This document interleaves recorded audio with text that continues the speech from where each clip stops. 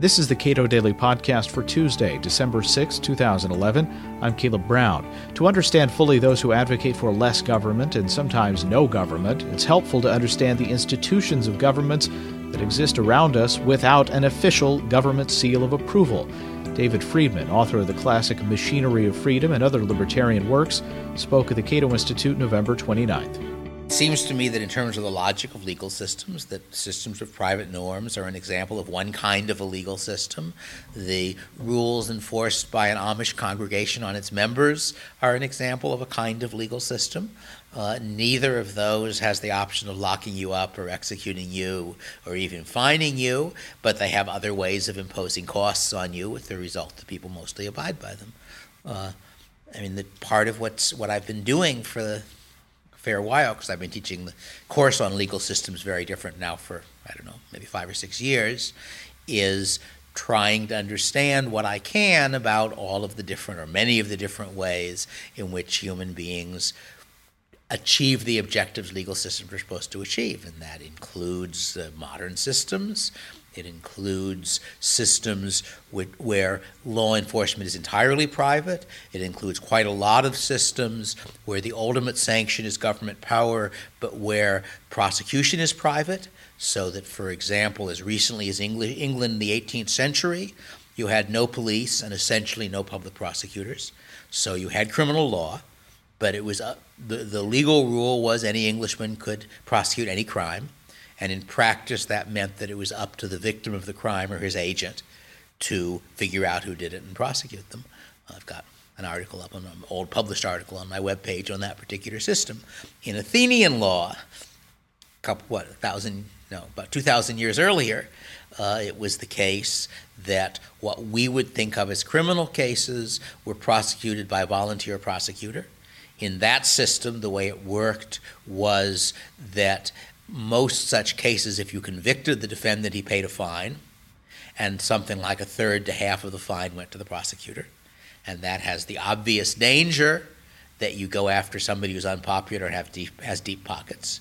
And one way in which the Athenians, who were not stupid people, dealt with that was they had very large juries, several hundred people in a jury.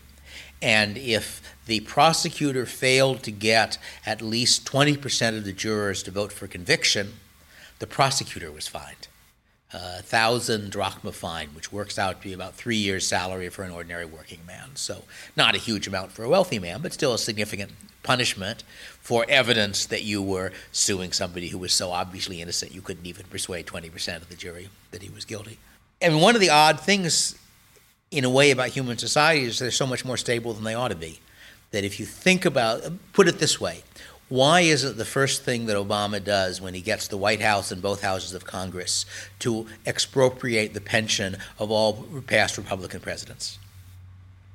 He has got the votes. He should have the votes. Why should he give money to the enemy? But he doesn't, because there is a whole lot of inertia in human social rules, and if he did that, what would happen to him the next time the Republicans won the election? Maybe people would even start shooting at each other if he violates the rules that far. So once you have a system set up and functioning and people are used to it, whether it's a governmental system or an anarchist system, people are going to take for granted the way it does things. There's a short story by Vernor Vinge, who's quite a good science fiction writer, called The Ungoverned. And it's a description of an invasion of a society organized by something like my system by an adjacent state. And one of the things that's really neat about it that would not have occurred to me is the way in which both sides in that conflict, each of them takes its institutions for granted and misinterprets the other side's institutions in terms of their institutions. So that, for example, what happens in the invasion is that there is somebody who is close to the invasion path, who is what is referred to in the story as an armadillo. And an armadillo is somebody who opted out of the whole system of enforcement and arbitration agencies because he didn't like the result of a case he lost a long time ago. And doesn't have much to do with his neighbors and spends his resources fortifying his farm. And the anarchist society in this story is rather richer than the state adjacent, so a wealthy farmer can actually build a pretty substantial fortress.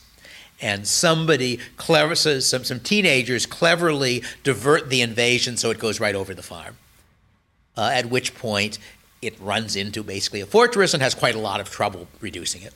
And it turns out at the end that the last-ditch defense of this armadillo is a nuclear weapon, that he and his family go into a deep shelter and they detonate a nuclear weapon above their farm and take out like a third of the invading army. And the guy in charge of the invading army is talking to somebody from the enforcement agency, sort of bargaining at this point. What kind of slime are you to use nuclear weapons against us? And the guy looks at him and surprises, what do you mean we? He's not our customer. That the one person takes it for just as their original mistake, because we've just walked around the farm. The farm is not part of anybody's defensive perimeter, but they take it for granted that if we run into a fortress, it must be part of the enemy's military. So I thought that Vinge does quite an interesting job. I mean, that's why there are advantages to novelists doing these things instead of economists, of showing sort of the psychological elements of what's going on. Where else does that disconnect between, where else can that exist? That is, between what you're advocating and what people take for granted in institutions that we today? That is, if you look at historical societies, a lot of what we take for granted is not all that common. For example, police. As I say, the English didn't have police until the 19th century, well into the 19th century. Peel was the guy who invented the London police force. The French did, incidentally, so it's an interesting contrast because at the same time, in fact, I've wondered if one of the reasons the English didn't was that the French did, and they knew anything the French did must be wrong. But I'm not sure about what counts as disconnects. There's an interesting book by Robert Ellickson called Order Without Law, who is discussing a county in modern-day California where for certain issues the law of California does not run, because it's an area with strong norms of neighborly behavior. One of the norms of neighborly behavior is that neighbors don't sue neighbors, and therefore, if what you're doing is legally in the right in terms of California law, but is in violation of our local norms, you can't defend yourself by winning a lawsuit, because if you sue me, you've already lost in terms of everybody's view of how neighbors behave, and therefore, in effect, for certain issues, not for all issues, it is the norms of neighborly behavior and not the laws of California that determine what happens. That's Ellickson's a law professor at Yale, who wrote an interesting book on that case. So that's one example. But an awful lot of what happens even in our society is really determined by non-governmental factors. How did you become a libertarian? Probably depends how you define libertarian. Obviously, I was brought up in a family where my parents had, especially my father, had generally libertarian views. The point at which I became an anarchist, the clearest influence, I think, was a novel by Robert Heinlein, The Moon is a Harsh Mistress, because prior to that, I viewed myself as a classical liberal, and I thought that the appropriate functions of government were police, courts, and defense. Everything else should be private, basically. And it seemed to me that in order for a market to work, you had to have the legal framework being provided outside of the market by someone else. And the Heinlein novel gave a plausible fictional picture of a society where the legal framework was itself endogenous, was itself being provided privately rather than from the outside. And if it's really impossible to do something, then you can't have even one counterexample. So once he gave a believable, even a fictional counterexample, I started thinking about how in something more like my society you could produce law outside of government, and that's what Machinery of Freedom ultimately came out of. What does your consequentialist approach to anarcho-capitalism offer over the deontological rights-based approach? It's a good question.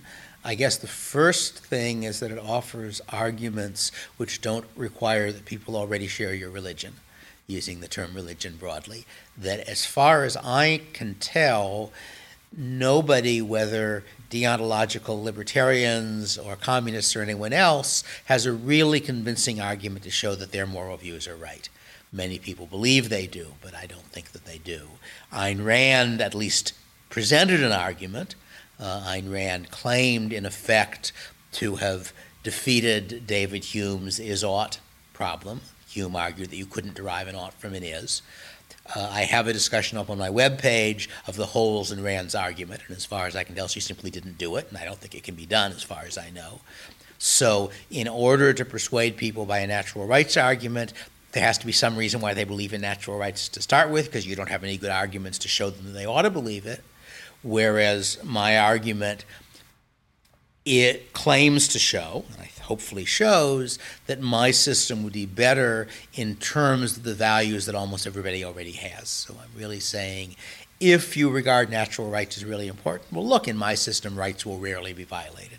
If you regard people being happy and healthy and living long lives, look, in my society, people will be, in effect, wealthier than in societies with governments, and therefore you should like the results of those things, and so forth and so on. So I think that I have an argument which does depend on convincing people that economics is relevant to human behavior, but doesn't depend on convincing them of your particular right and wrong beliefs.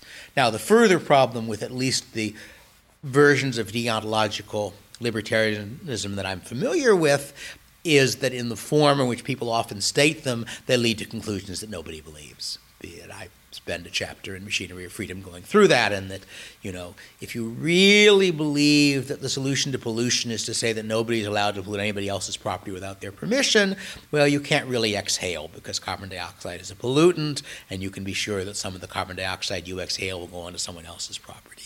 And similarly, you can't turn on a light bulb because your photons will trespass. And once you start trying to make a more sophisticated version of the theory which deals with those, pretty quickly you start running into the kind of arguments that you run into in the consequentialist defense of libertarianism. David Friedman is author of The Machinery of Freedom, Future Imperfect, and other writings on libertarian thinking. We spoke following a forum at the Cato Institute held November 29th. You can watch the forum at cato.org.